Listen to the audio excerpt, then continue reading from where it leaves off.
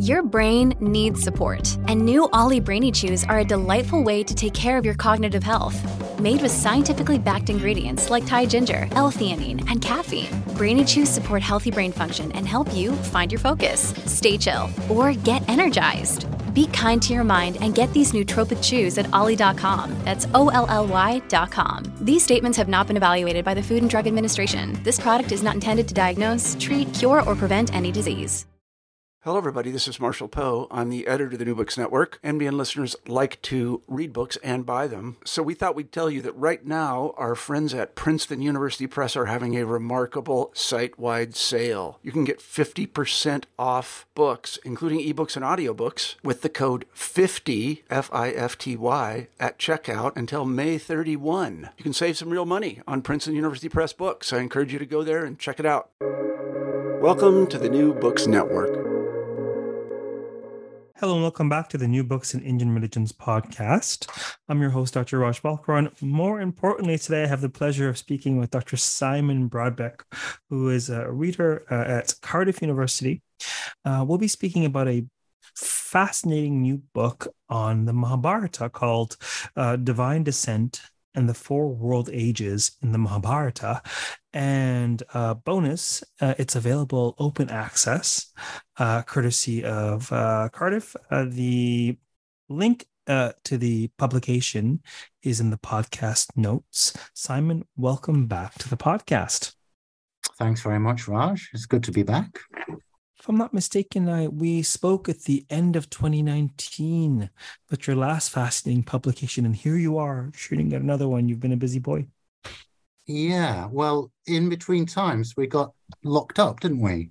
So there were many months in which it wasn't possible to do much. And as I'm not encumbered by any family responsibilities at the moment, and so I found it a good opportunity to get my head down and to write what I thought was going to be a short article. Right.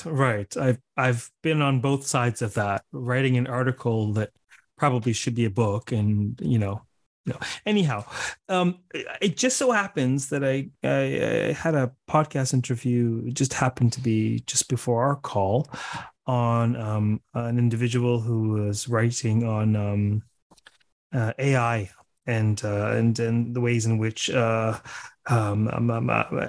theologized as Kalki at the end of the age in India.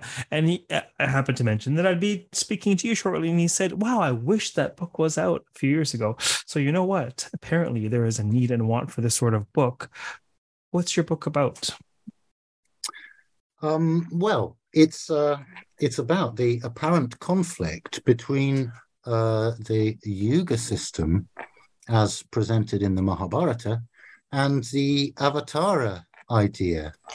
The Avatara idea is most famously known according to what Krishna says to Arjuna in the Bhagavad Gita, which is that he takes form occasionally in order to, when Dharma is at a low point, in order to rescue the good and punish the wicked. And you would think, according to that statement, that after Krishna has come, that the world would be more dharmic than it was before. But the text is quite clear that the Kurukshetra war is located at the junction between the Dvapara Yuga, the third of the four yugas, and the Kali Yuga, the last and worst of them. And so, in fact, in the period after Krishna's visit, things are considerably worse than they were before he came. And that is a bit of an apparent contradiction between these two ideas, the idea of the yugas and the idea of the avatara or incarnation. So the purpose of the book is really to state that problem as clearly as possible, and to see what we can make of it, to see how this situation is to be resolved. Well, to your point, in the famous verses of the Bhagavad Gita,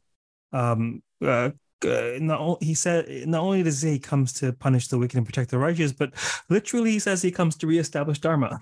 So he declares, outright that this is what is to be done, and yet clearly there are muddy waters ahead and atrocities ahead, and tradition would have us believe it's been all downhill since, and we've got a long way to go yet downhill.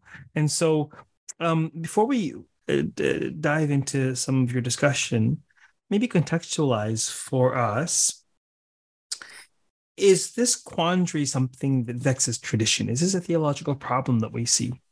Or is it something that has dawned on you through your careful reading of the Mahabharata?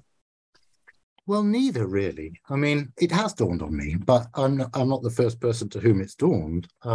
As far as I know, we don't have a long tradition of pundits scratching their head about this apparent contradiction and coming up with ideas to try and get around it. So it's not one of the traditional topics of discussion, but it's certainly been a topic of discussion in the scholarly community in recent decades. And I'm not surprised, because it's been in the back of my head for some time, and I've heard other people alluding to it as well. And in fact, I found quite a few quotations that I've put in the book where previous scholars have expressed this apparent dissonance in various ways. So it's commonly been remarked upon in recent times. Yeah. And so in terms of your book in particular, what do you do with this? How do you make sense of this incongruence? Well, that's the $1 million question, isn't it? Well, I start off by stating it, by introducing the Yuga cycle and the Avatara idea, and just setting the scene to be able to state the problem as clearly as possible. And then I mention a few ideas that have been proposed to try and get around it. And the principal one of those is from Madeleine Biardot, who her approach is to say that although the Kurukshetra war does take place at the junction between the Dvapara and the Kali Yugas, nonetheless, that junction is presented in the text as if it is the junction between the Kali Yuga and the next Krita Yuga. So that when the war is over and the righteous king Yudhishthira reigns, that is effectively a new Krita Yuga and a new cycle.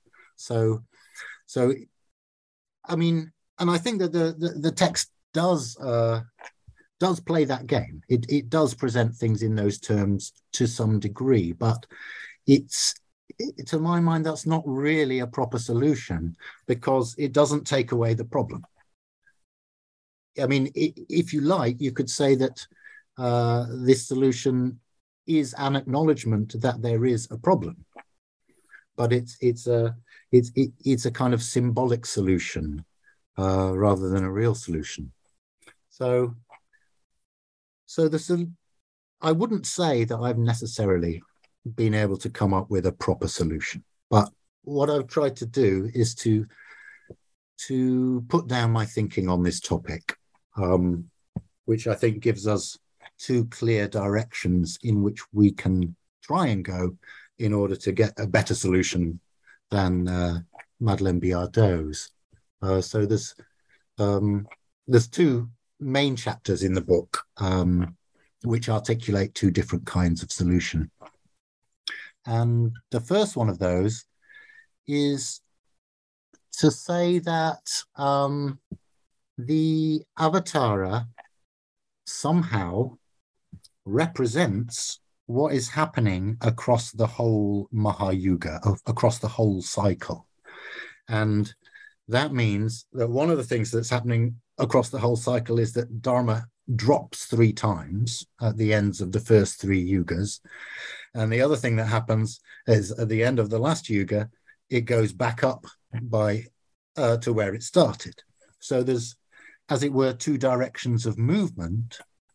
And my representative solution is to say that the Avatara represents both of those movements, even though they act in opposite directions.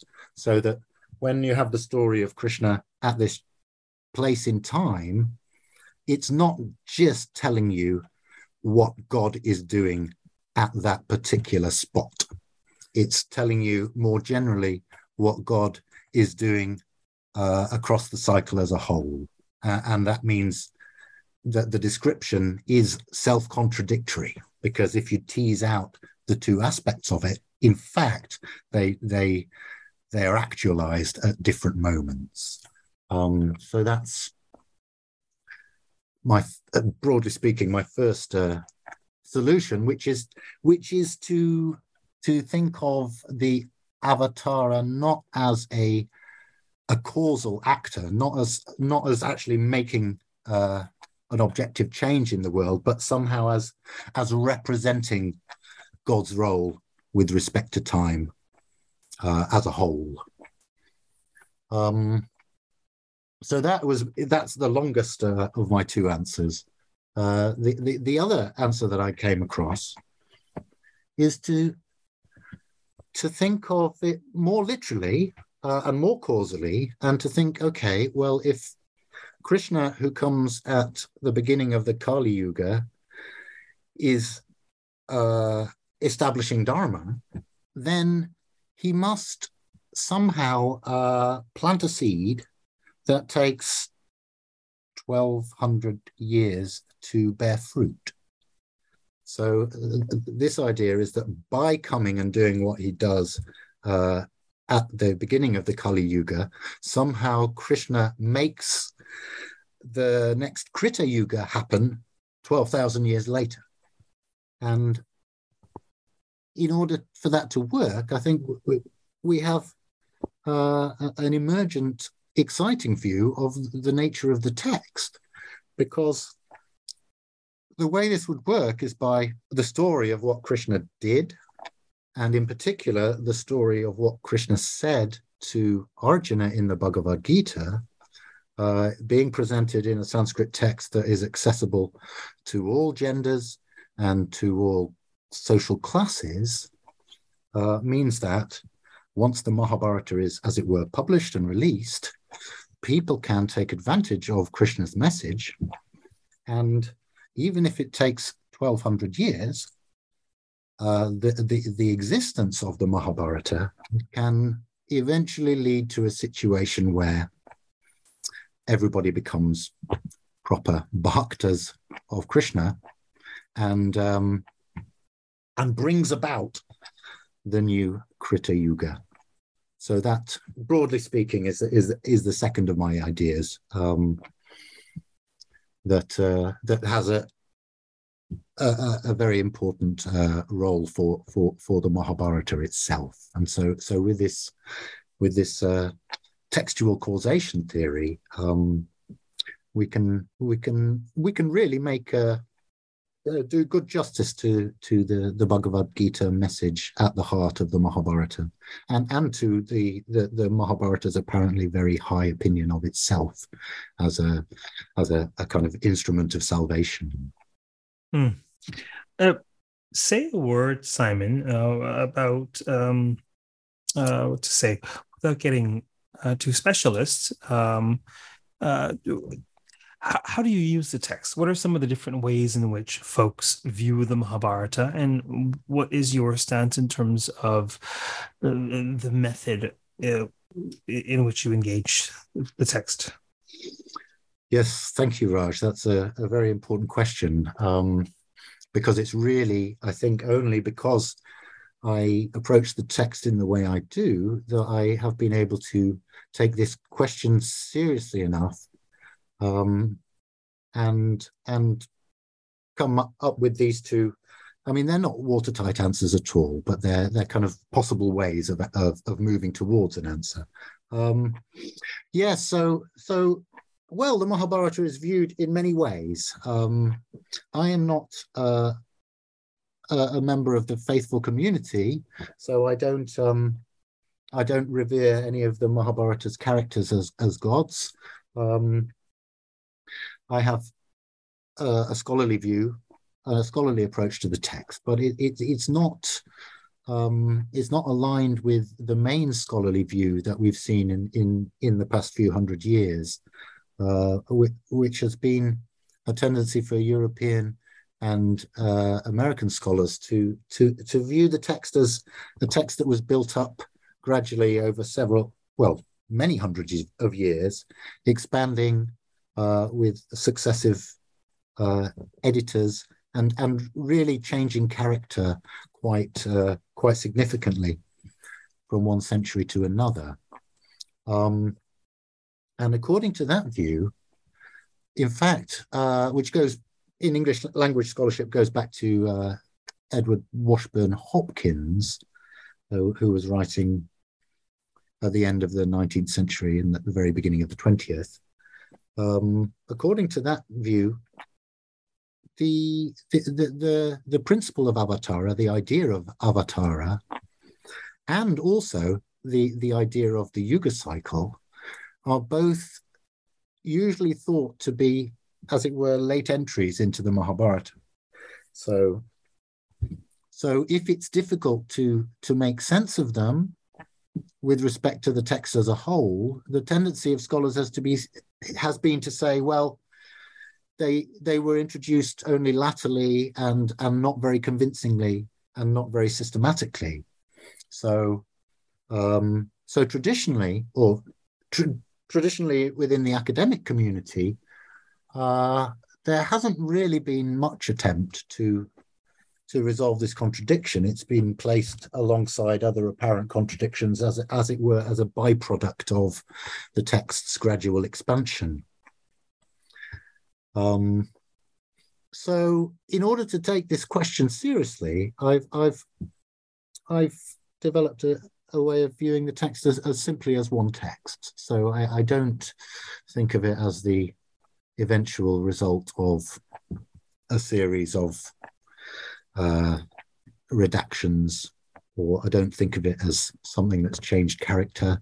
I just look at the text that we have, which is the critically reconstituted Puna text, and just try and take, well, I think of it as taking it on its own terms and just I'm just not imagining that it was ever anything different from what it presents as. And in fact, that, for me at least, that approach to the text means including the Harivamsha as part of it. So the last time we spoke in these circumstances was about the translation of the Harivamsha that I've published. In fact, that translation project was a means to an end for me. It was in order to enable me to have before me in English the whole of what I think of as the Mahabharata.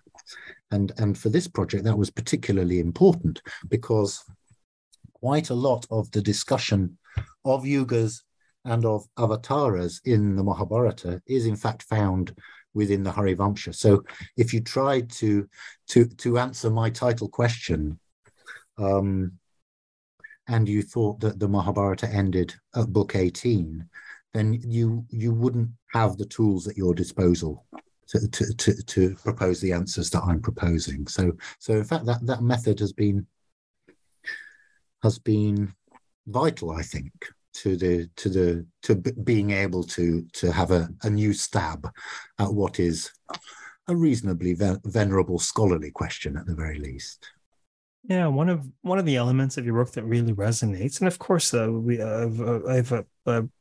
done hundreds of podcasts on a variety of sorts of projects and methods and et cetera, et cetera. This happens to be one on Sanskrit narrative. It happens to be one on Mahabharata in particular. And so it's a text that I've looked at. I've published a few articles on, and hopefully monograph 3 will be on the Mahabharata. But one of the things that really and truly resonates with me about your approach is taking the text at face value and honoring it as a synchronic whole. Now, I imagine, and correct me if I'm wrong, that you don't have a quibble with the notion that it was diachronically produced, or that it was produced over a period of time. Is that something that you just don't engage, or is that something where that may well be, but at some point we have a completed text, or at least now in modern times we have a critical edition? Is that fair to say? Yeah, it's a good question, Raj, because I think the standard way of coming to terms with this these two different methods is to associate them with different historical theories about how the text was composed.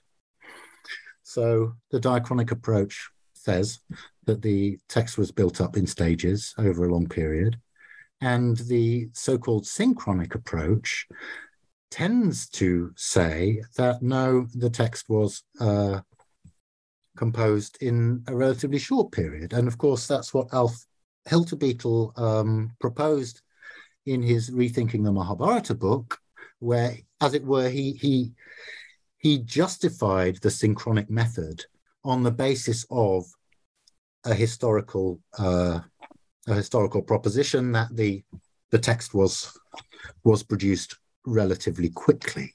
Now, what I've tried to do is to decouple the question of approach to the text from the question of the historical question of how it came to be. So I'm actually agnostic about the textual history. I don't think that the Hopkins school have proved their point, and I don't think that the Hilterbeetle school have proved their point either. And I don't see how either of those two camps will ever be able to prove their point. So which you mentioned explicitly, I believe, in your introductory chapter. Yes. So it's for me. I have a particular approach to such texts, whether it's the Devi Mahatmya, the Markandeya Purana, or the Mahabharata, and I tend to believe that they were produced over a fair amount of time, but at the same time, I don't couple that with a particular methodology. And insofar as it's clear to me that if that is the case, that produced over centuries, either way, it's abundantly clear that by the final redactions, there's extraordinary unity. Yeah. Extraordinary care to what's framed where and narrative design. I mean, it's extraordinary, whether that's because of a short composition or whether that's because of brilliant redactors and literary folks who, whether it's the power of tradition, who knows. But it's clear to me that even if it's diachronically produced, which I actually happen to believe, it nevertheless it's very fruitfully synchronically engaged. These texts are. Yeah. And so that's part of what resonates with what you're doing. Yeah. I mean, what I've tried to do is to bracket out anything that requires beliefs. So if a question can't be properly resolved on the basis of the evidence, then I just kind of think, well, that can't matter then. We have to do something that doesn't interfere with. Now, what would you say if, for folks who might say, look, they may have critiques of the enterprise of creating critical editions or the particular manner in which the Mahabharata critical edition were created, or, would it be the case that you might ever look to the apparatus or different recensions or different versions, or, what's sort of your position on some of the qualms with the critical edition for some scholars? Well, I think that the critical edition is a real problem for the diachronic approach. because in fact, when the critical edition project was first mooted, it was imagined by all and sundry that it would have the effect of proving philologically that the parts of the Mahabharata that were widely thought to be later editions were in fact later editions, and that it would allow the editors to move back to the real epic. But it didn't have that effect at all. And so I think that from the diachronic school, there's been a tendency to pick holes in the, or to be more critical about the method and the product of the critical edition than otherwise they would have been. I think that it was extremely well done. I think that the Mahabharata tradition was peculiarly amenable to the method that was applied, to the stematic method, and I think it's a very, very convincing reconstruction. I mean, obviously there are some parts where you might disagree with what the editors have done, particularly with the principle of lectio difficilior, where sometimes there is something that is really quite difficult to make sense of in the reconstituted text, but in almost all the manuscript versions, they have something that makes much better sense. So I think that there's certainly scope for disagreeing with the editorial decisions in specific instances, but overall, I think it is a very convincing and enormously useful publication. The critical edition. I can't really imagine Mahabharata studies without it now, because I mean it means we can all talk about the same text. So Yes, absolutely. No, yes. Part of what really, for me, demonstrated the power of the critical edition. Not to say, one couldn't have qualms or there aren't ways to improve upon it, or one might say, hey, there's this wonderful story of Ganesha serving as a scribe of the Mahabharata that's known through our tradition, but isn't, but having said that, interestingly enough, it was looking at your Patraline book when I was dissertating, and your read of the story world to point to a character that was implied, thinking through Umberto Eco's reader response theory, and it was the ability to do that, and so lucidly read what the story is doing, where I thought, what, this must be a really close approximation, because there's far too much literary brilliance in the story world as is. And without getting into too many details, I ended up writing an article, I think it was in the IJHS,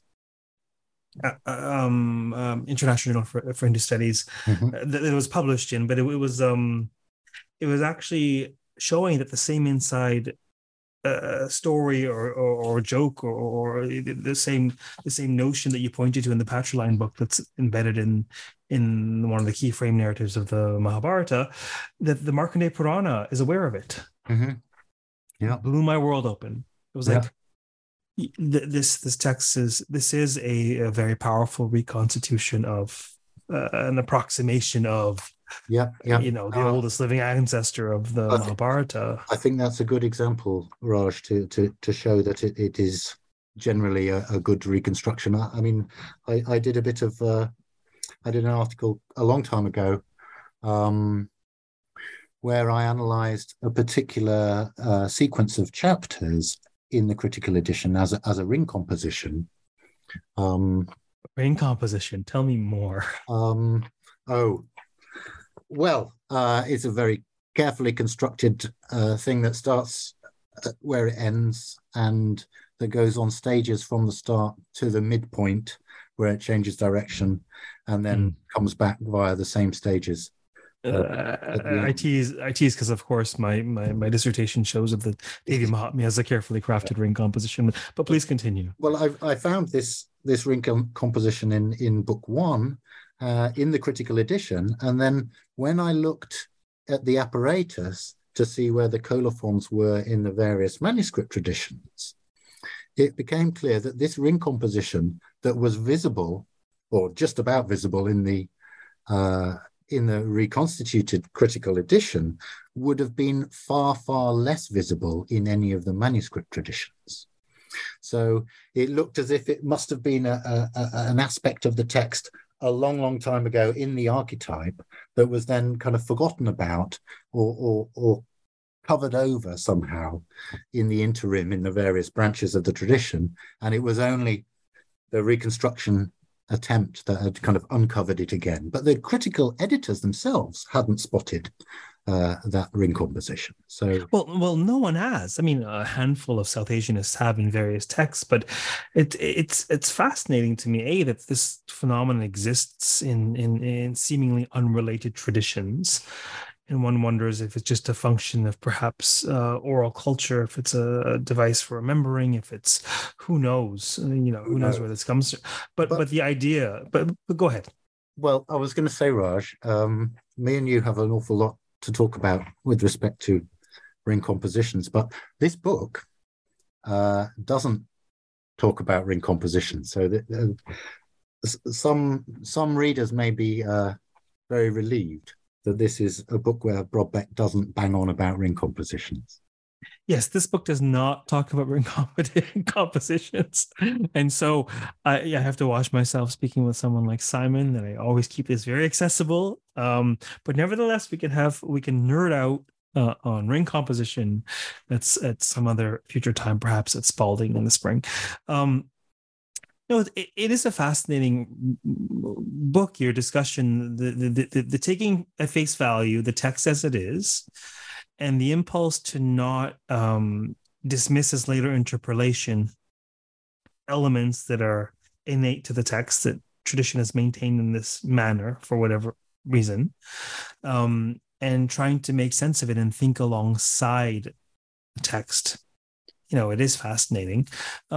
Was there anything in your work in this process that surprised you, or that sort of stood out to you in this journey? No, I mean, many things, but one very important thing is it relates to something that you said actually right at the beginning of this conversation, which is you alluded to the idea that we're in the Kali Yuga and that there's a lot more Kali Yuga yet to come. And that statement accords with the standard presentation of the Yuga cycle in the Puranic text as accepted and spoken of very widely in South Asia today. But interestingly, it's not the case in the Mahabharata, because as far as I could tell, in the Mahabharata, the Yuga cycle lasts 12,000 years, and the Kali Yuga lasts 1,200 years. So the new Mahayuga, the new wonderful golden age, should have come about, according to the Mahabharata's Yuga system, 1,200 years after the Kurukshetra war.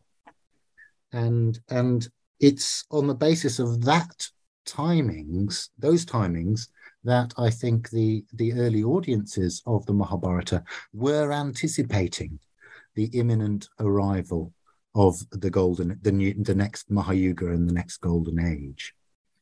So it's interesting that in the Puranic scheme, the yugas are all 360 times longer than they are presented as being in the Mahabharata. And according to that longer time scale, the drama that I talk about towards the end of my book, of the early audiences thinking that the new Mahayuga was coming soon, that drama is completely now absent because, as you say, we've got an awful lot more Kali Yuga to get through before we can hope for a new golden age, according to the Puranic scheme. But what's interesting is that it is widely thought that the Mahabharata too considers all the yugas to be 360 times as long as in fact it does consider them to be. So one of the things I had to do was to find the verses that people base their the durations on, and to show that there is no suggestion here that the when it counts in years, that they are years of the gods. They're not. They're normal terrestrial years. But there's quite a lot of scholars who have said otherwise, and I think it's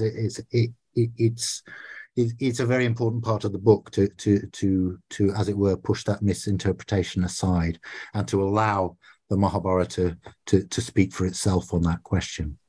But it's very easy to see why the longer system would have been interpretively overlain onto the Mahabharata in retrospect, because it gives the lie to the Mahabharata's Yuga system when time keeps on marching on and the new golden age has apparently still not arrived. And we know that it hasn't arrived because we can't live to be 400 years old. So I think it's the Mahabharata's system of numbering has been replaced, as it were, in order to allow the Yuga idea to be maintained. But it's a rather different idea if you can't properly look forward to the next golden age. That's a fascinating and important distinction, and corrective indeed, in terms of the Mahabharata's conception of yugas. Was there anything else that sort of stuck out in your mind or sort of surprised you about this research? Well, yes. I mean, it ended up centering to a large degree around the character of the Earth, who is personified female in Sanskrit mythology, and plays a big role here because she's the one who is suffering with the weight of excess people upon her, and who goes to the gods. There are various different presentations of this scene, so it's not always exactly the same god that she approaches first, but the descent of the gods in order to produce a large massacre at Kurukshetra was at the behest of the Earth in order to solve her problem, and so that lent a gendered aspect to the discussions, and it also,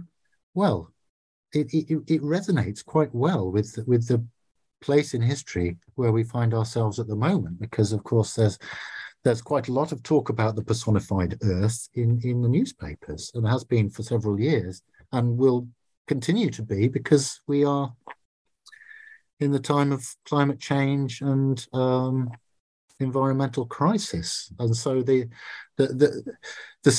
kind of situation that the narrative responds to, the Earth's complaint, it matches in a way our current situation. I mean, I alluded to that in the last couple of pages. I mean, I haven't sought to bring out that comparison, but I think no reader will fail to notice it nonetheless. And it meant that this turns out to be a much more topical book than it would have been if it had been written 20 years ago. I'm not sure that it gives us any particular answers apart from what we already know, that having fewer people on the planet would be helpful for the planet's future. But it meant that all the time I was writing it, I was it rang bells. It rang bells in a way that you don't necessarily expect ancient Sanskrit literature to do.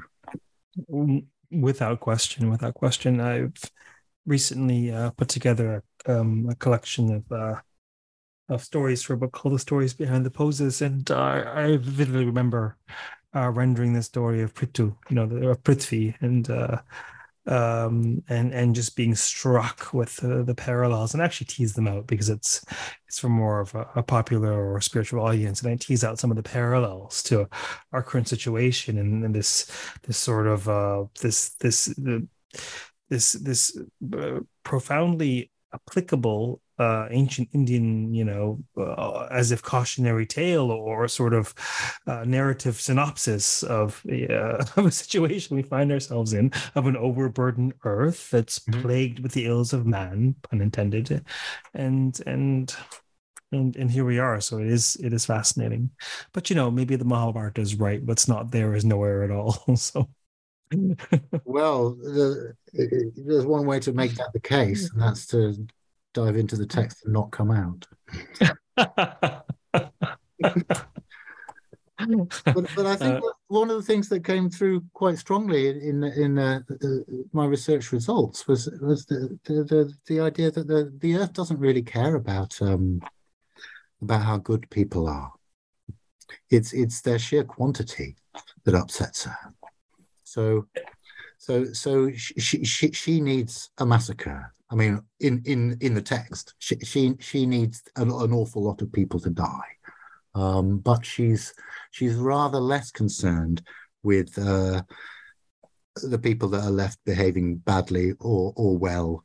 That's not so much a concern for her. That would be a concern, as it were, for the gods. And so there's a section where I talk about the two functions of the Avatara, one of which is to rescue the earth from overcrowding and from sinking. But that is not the function of the Avatara that Krishna mentions in the Bhagavad Gita, where it's about restoring Dharma.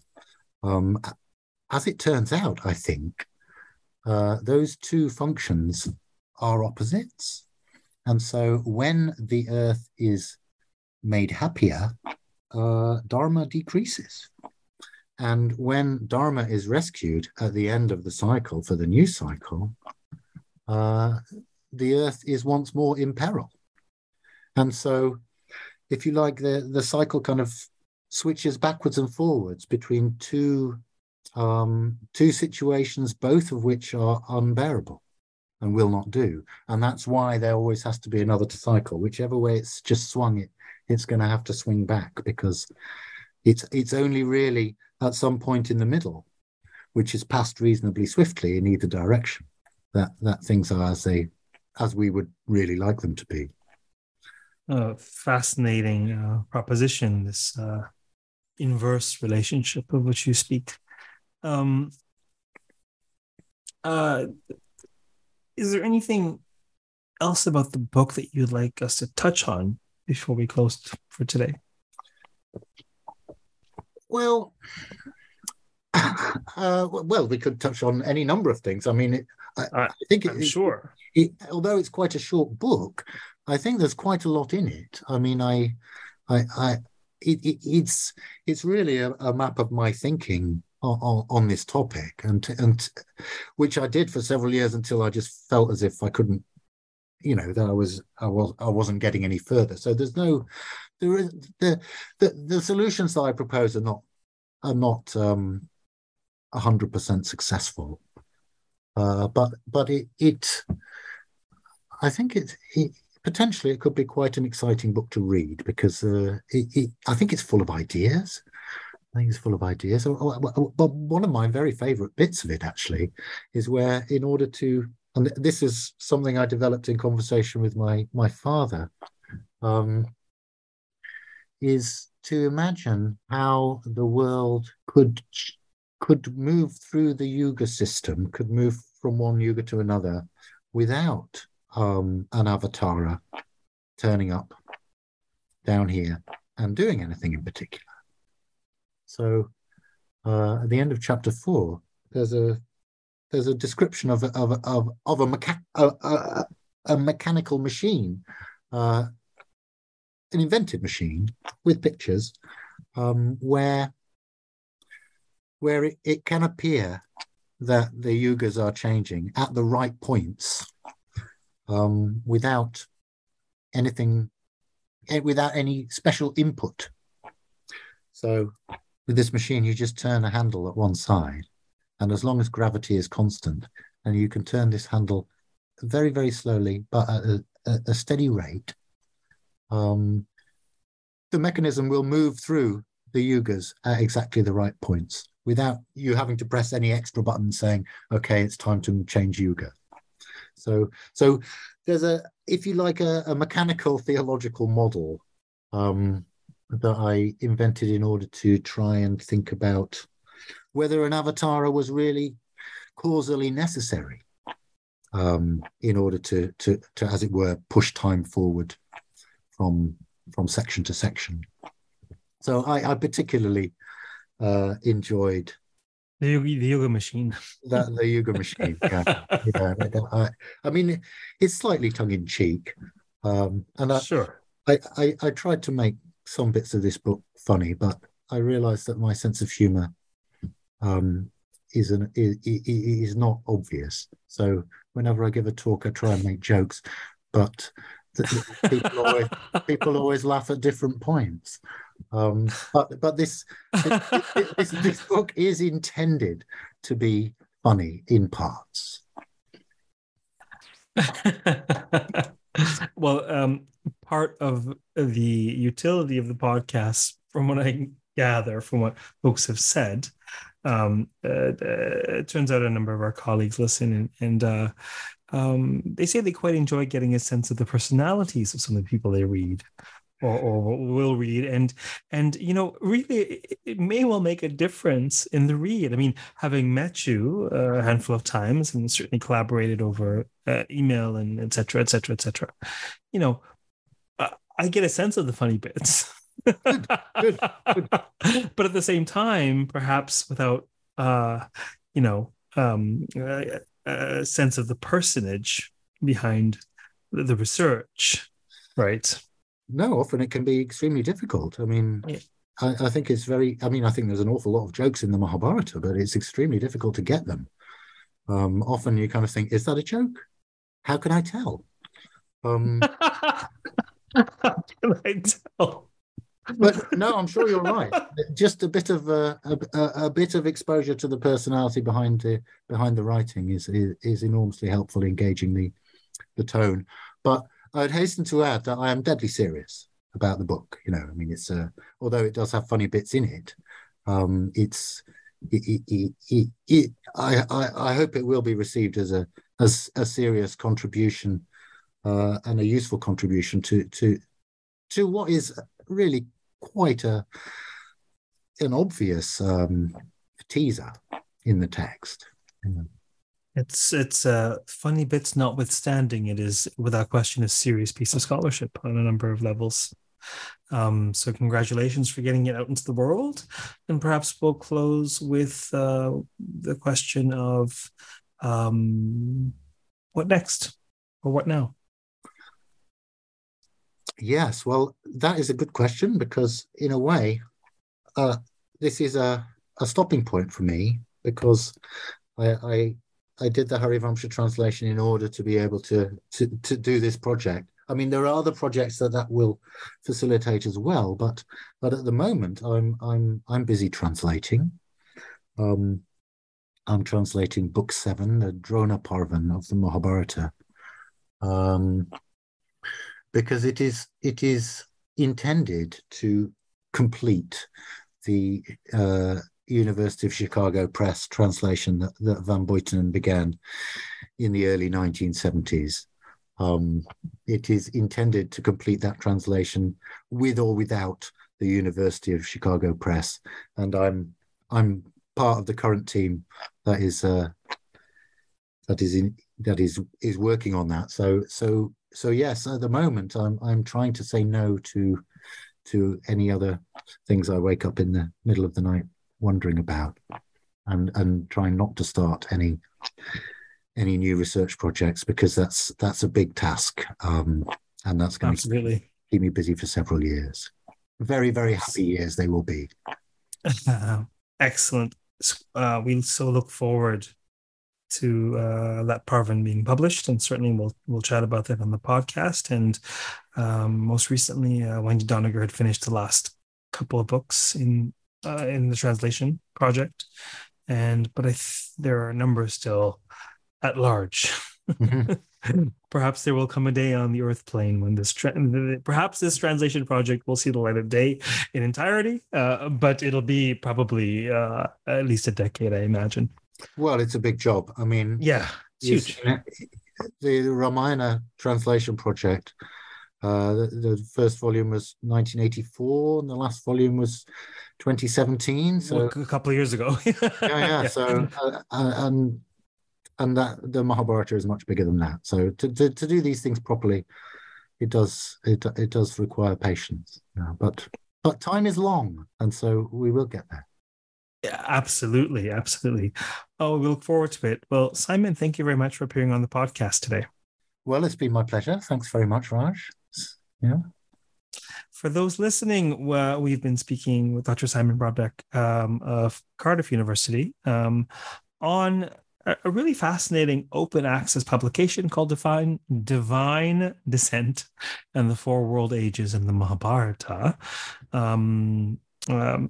Just click in the podcast notes and you will have instant access to this fascinating new work. Until next time, keep listening and keep contemplating the cyclical nature of time. Take care.